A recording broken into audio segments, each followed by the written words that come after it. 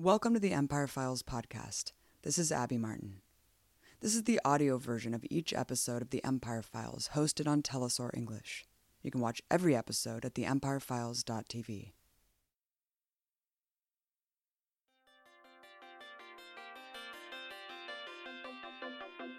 While many in power recklessly escalate tensions with Russia, there is very little discussion of the geopolitical significance of this aggression and the dangerous consequences people could suffer as a result.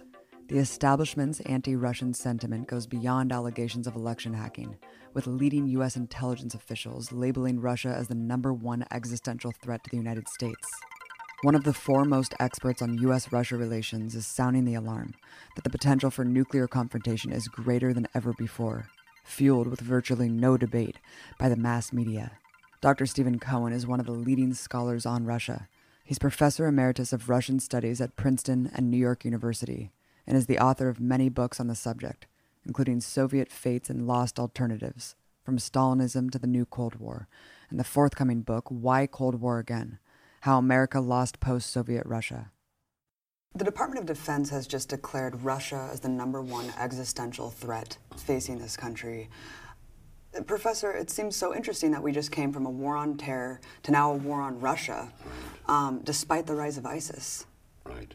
Well, they didn't just do this. I mean, this business that Russia is the #1 existential threat has been unfolding this drama, this false drama, at the expense of our national security, maybe for a decade, but it certainly intensified under the Obama administration, because you had the American commander of NATO, the Joint Chiefs of Staff here all saying #1 existential threat.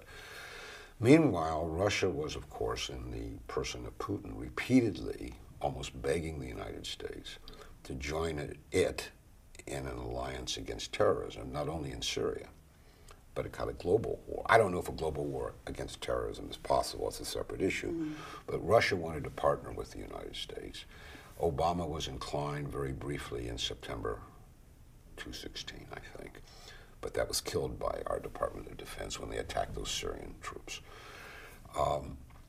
And so Russia's been made the #1 existential threat. I think that folly, because certainly it's not even on the list of the top 5 or 10, in my judgment, of what really threatens us, has become linked inextricably with this wild demonization of Putin personally.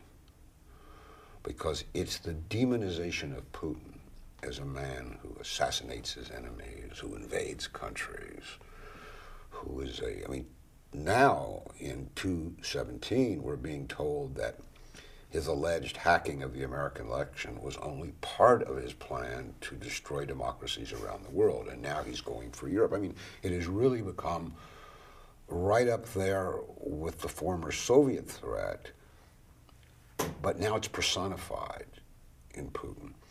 It's this loathing for, or demonizing, or vilifying of Putin as a leader, as a person, which shades occasionally into Russophobia, transferring this, but not that often, into vilification of Russia. I think that's really behind this notion that this is our #1 threat. And by the way, it's not only to the United States, as I said. They're now talking about the 2017 elections in Europe, and Putin will probably hack those too. I mean, it's just, there's no facts or logic to any of this. It's taken on a life of its own, so we've got Senate hearings, and Obama's threatened some covert action against Russia, which is very dangerous because the Kremlin regards this as a declaration of war. Oh, absolutely. We don't know, is he going to attack banks or nuclear command and control? I mean, you just don't do things like this when both sides have got bad nerves and nuclear weapons. But the military intelligence community certainly understands that why this deflection, why this misdirection in such a potentially dangerous tinderbox. I've been around long enough to observe, and I've had enough former students go to work for intelligence communities, and I can remember what happened involving the intelligence communities regarding the Bay of Pigs. When Kennedy was so angry at the bad information they gave him, he said he'd like to break them up. I can remember the bogus information they gave Johnson about the so-called Tonkin resolution, which drug us deeper into Vietnam. I can remember Irangate scandals what the CIA was behind under Reagan. We all mentioned the bad information intelligence gave about Saddam's weapons of mass destruction. There's a long history of wrong intelligence. So let's deconstruct that. It's politicized intelligence. So there is no, so far as I know, no the intelligence community. There's not even the CIA. There are groups, different political impulses, different vested interests in these organizations. And often they've been at war among themselves within, say, the CIA. We know this. I mean, it's a fact. I think we're seeing that now with the hacking allegations. And in all likelihood, later we will discover this was a war within the CIA itself. I mean, the FBI tried not to get involved. It said, we don't know. But it got dragged into it. So, now your question. What do they really know? I know, as close as I can say for a fact, and since we don't seem to do facts in America anymore when it comes to Russia, we should be careful, that there are very different views about Washington's policy toward Russia inside the intelligence community. I don't want to be hyperbolic, but to me, this may be the single most dangerous moment in American-Russian relations. The Cuban Missile Crisis is always said to have been the turning point in our awareness of how dangerous the Cold War was. And that after we avoided nuclear Armageddon over Khrushchev having put missiles, or at least the silos in Cuba, and then back down in light of Kennedy's leadership, that both sides became wise. And the Cold War continued, but there was a code of conduct.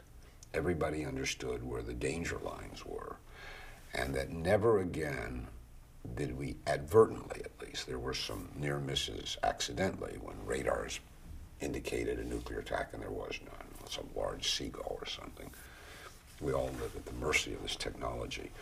That was true, though, until Gorbachev and Reagan thought they had ended the Cold War, there was a code of conduct between the Soviet Union and the United States. That doesn't exist today.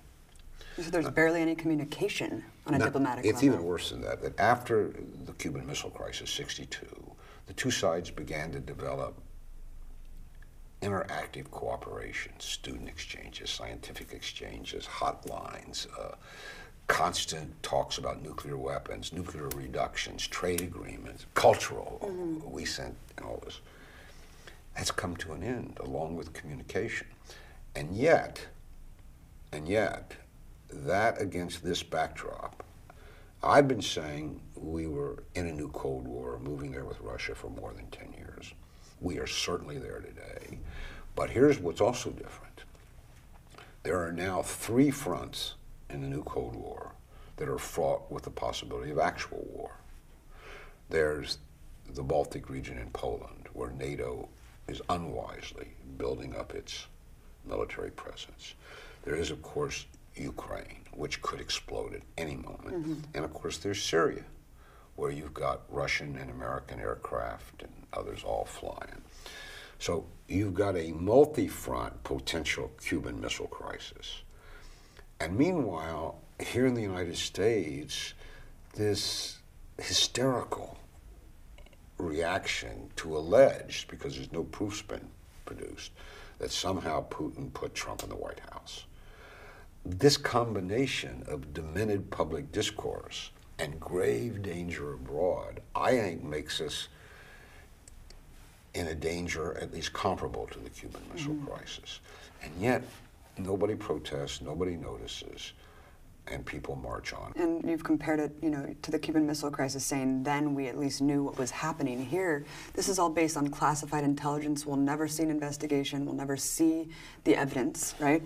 Yeah, and 52% of Democratic voters don't just believe that Russia hacked the DNC and Podesta's emails. They think that Russia actually altered the vote.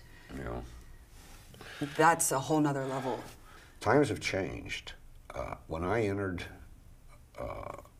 public life, such as it was, as a kind of commentator on public affairs, as a young professor at Princeton, there was a debate in the late 70s and even in the 80s after Gorbachev came to power, should we pursue more Cold War with Russia, or should we have what's called détente? Détente then, nobody imagined you could actually end the Cold War at that time, but détente meant introducing more elements of cooperation in the relationship so we'd be safer. There was a lot of space, political space, media space, for both sides in the 70s and 80s. I mean, it was a fair fight. Now it's not. It's one hand clapping. The Cold Warriors dominate the media. Now, how that happened, the journalism schools who were supposed to say something about media malpractice seem silent. They're too busy deploring RT. That's why it's so scary, because people can mock RT and state media, but when you have a corporate media apparatus that essentially mimics what state media would do, where the New York Times and the Washington Post just paint the narrative for war time and again, whether it's Libya, Syria, or Russia. And it seems like this acquiescence and unquestioning stenography. You've talked about how these false narratives that dominate the discourse today are more dangerous, of course, than the so-called fake news hysteria. One is that Putin is responsible for the buildup of the new Cold War. And one senior military official recently admitted that there are U.S. Special Operations Forces in every single country surrounding Russia. The buildup of NATO forces, of course, at Russia's border is a huge source of tension. Professor, tell us about the agreement between Gorbachev and Reagan, what NATO was initially supposed to be, and how that promise has been broken today. So, you know, the history is well known. The issue in 1990 was whether or not Germany would be reunited. But the issue became then, once Germany is reunited, where does it sit geopolitically or strategically? And it was proposed to Gorbachev that Germany be put in NATO. England and France, which feared Germany, thought this wasn't a bad idea because they could keep control of Germany's any military aspirations that would arise there. But for Gorbachev, it was really a hard sell at home. After all, 27.5, best we know, Soviet citizens had died in the war against. For Gorbachev, this was a hard sell at home. And then the issue became NATO itself, which already was in Western Germany. Where would it go? And Baker was later quoted as having promised, he was Secretary of State, that NATO would not move 1 inch east, 1 inch. George Kennan, whom I knew well when I was at Princeton and was thought to be the wisest American about Russia. Not sure he was, but he was thought to be an iconic figure, warned repeatedly when Clinton was considering NATO expansion. This would be the most grievous mistake, and it would lead to a new Cold War. But it didn't take a profound mind to understand this. NATO was a military alliance, had been created in the late 40s to deter or fight Soviet Russia. Russia was no longer Soviet, but was still Russia. When you begin to move it slowly, slowly, creep like Pac-Man, gobbling up all the way to Russia's border, where it sits now, that worse than trouble is going to ensue. And the way it ramified, of course, is it was the driving force behind the Georgian War of 2008. We created a proxy army in Georgia. But people say it had nothing to do with the Ukrainian crisis, but it had everything to do. People say, well, the European Union offered Ukraine a very benign economic relationship. That wasn't a benign agreement, about 1,000 pages long, and I reported this in one of my first articles on the crises, and everybody got very angry at me. There's a section called Military Security Issues, and it's very clear that any country that signs this so-called Eastern Partnership Agreement with the EU is obliged to adhere to NATO security policies. By signing that, you became a de facto member of NATO. And this was just more of the attempt by Washington to get Ukraine into NATO, if not openly through the back door. And they're still at it. So what can we say? That the decision to expand NATO all the way, including Ukraine and Georgia, has created a situation in which none of us are safe. And they call that national security? Professor, I wanted to talk briefly about Syria because, of course, the U.S. has been screaming about Russia's intervention in Syria, not really speaking much about their long-standing intervention as well with the funding and arming of Islamic extremists on the ground. Objectively, what has Russia's interference been? Like, why did they intervene? What was their purpose, and what has the outcome been? Well, let's start with the outcome, the fall of Aleppo. There are two narratives. Well, there are probably a third, but there are two competing around the world. That the Russian, Syrian, Iranian taking of Aleppo was an act of great liberation. The city was liberated from terrorists. And there's plenty of footage, the footage can be faked, of people rejoicing when the Syrian army entered on the ground and the Russians sent in the humanitarian trucks. The other is it was a war crime committed by Russia in Syria against people called rebels and their kids. I believe, though I know that war, it's why we call war hell, that innocents suffer above all, that the truth is closer to the liberation scenario than to the war crime scenario. ISIS retook Palmyra, the city that the Russians had liberated, had that concert at some months before, clearly abetted by the United States, which is allowing, as the United States seeks to, quote, liberate Mosul, allows the jihadists to go from Iraq unfettered into Syria, probably to help retake Palmyra. Yeah, right, they left that back door open. Right, I mean, they see them, I mean, they could bomb them if they wanted to, but they're moderate jihadists, I guess. But why did Russia go in? I think that really is the best question in some ways we could discuss today, because left out of all the scenarios of demonizing Russia, you get the opinion, because it's left with you, that Russia has no legitimate national interests abroad. Russia should be okay with a NATO military base right on its several places, from Ukraine up to the Baltics on its border. What, you know, we're good guys, why? And, you know, you can do the usual analogy. Yeah, what if it was a Chinese-Russian base in Canada or Mexico? I mean, this is just preposterous, we don't ask. But Syria seems remote, but it isn't. Russia has a very serious problem with domestic terrorism at home in the Caucasus. It has had for a long time. Somebody did the numbers. I can't vouch for them, but the number of people lost to terrorism on 9/11 here and other terrorist acts involving Americans, and those lost to terrorism inside Russia are about the same, somewhere approaching 4,000. But Russia continues to grow because it has this terrorism. Putin was very clear from the beginning. But the number one reason for sending the Russian Air Force to fight in Syria was, and Putin put it like this, it's either Assad in Damascus or it's the Islamic State in Damascus. And if the Islamic State is in Damascus, our national security, Russia's, is gravely threatened. For Putin, and it's not just Putin, for the Russian security elite, the fall of Damascus to the Islamic State would have been a national security disaster as they saw it.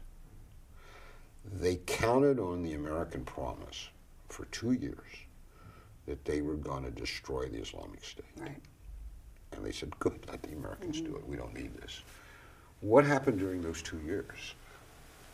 The Islamic State grew. It took more and more territory in Syria, leave aside Iraq, correct? More and more, until we had something new we never had before. We had a terrorist organization that actually had become a state. I mean, they were running in their own way while they weren't chopping off heads, municipal government, collecting taxes, currency, running schools, and the rest. We had never had this kind of phenomenon before. And the Russians were deeply worried, and the Americans said, don't worry, we'll take care of it. But they didn't. They were too busy trying to get rid of Assad. So when people say Putin's a liar, we see this almost every day in the New York Times. They have to add that he didn't go to Syria to fight terrorism. He went to bolster Assad. You have to connect the dots. In Putin's mind, bolstering Assad, which meant what was left of the Syrian state and the Syrian army, was essential to stopping ISIS or the Islamic State in Syria. You couldn't separate the two.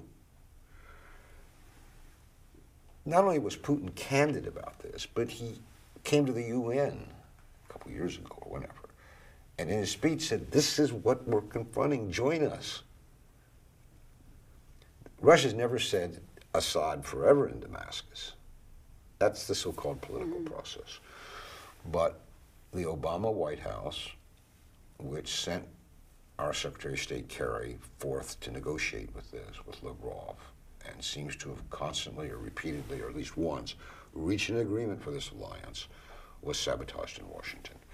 It was more important for the forces in Washington to be rid of Assad or to prevent Putin from any kind of, quote, victory than it was to fight this terrorism in Syria. But you could go on. I mean, is there any major issue that we say we care about? Climate change, energy reserves, trafficking in women, trafficking in drugs, anything where Russia is not either complicit enough to help out or central enough to help out. There is nothing can be solved of this magnitude without Russia. So the gravest danger today is not ending this American-fostered new Cold War and turning Russia even more into an opponent of our mutual interests. That's the gravest danger. The other grave danger, of course, is that no sensible person should trust the so-called nuclear safeguards. We're on the razor's edge of accidental nuclear war launch. Weapons on both sides are still on high alert. High alert means that the leader of the other country has somewhere between 13 and 25 minutes, 13 minutes and 25 minutes, to know whether that's a large seagull coming in or a nuclear weapon, and to retaliate, because the whole system is based on you won't attack me because I will. Right. Russia could be an immense threat to us by continuing to treat it the way we are. But you could turn this around in important ways very, very quickly. And of course, the mainstream will resist, it will fight. But politics is about fighting, so the handful of us, or maybe there are more, who think we have to do this for our own security, will have to fight.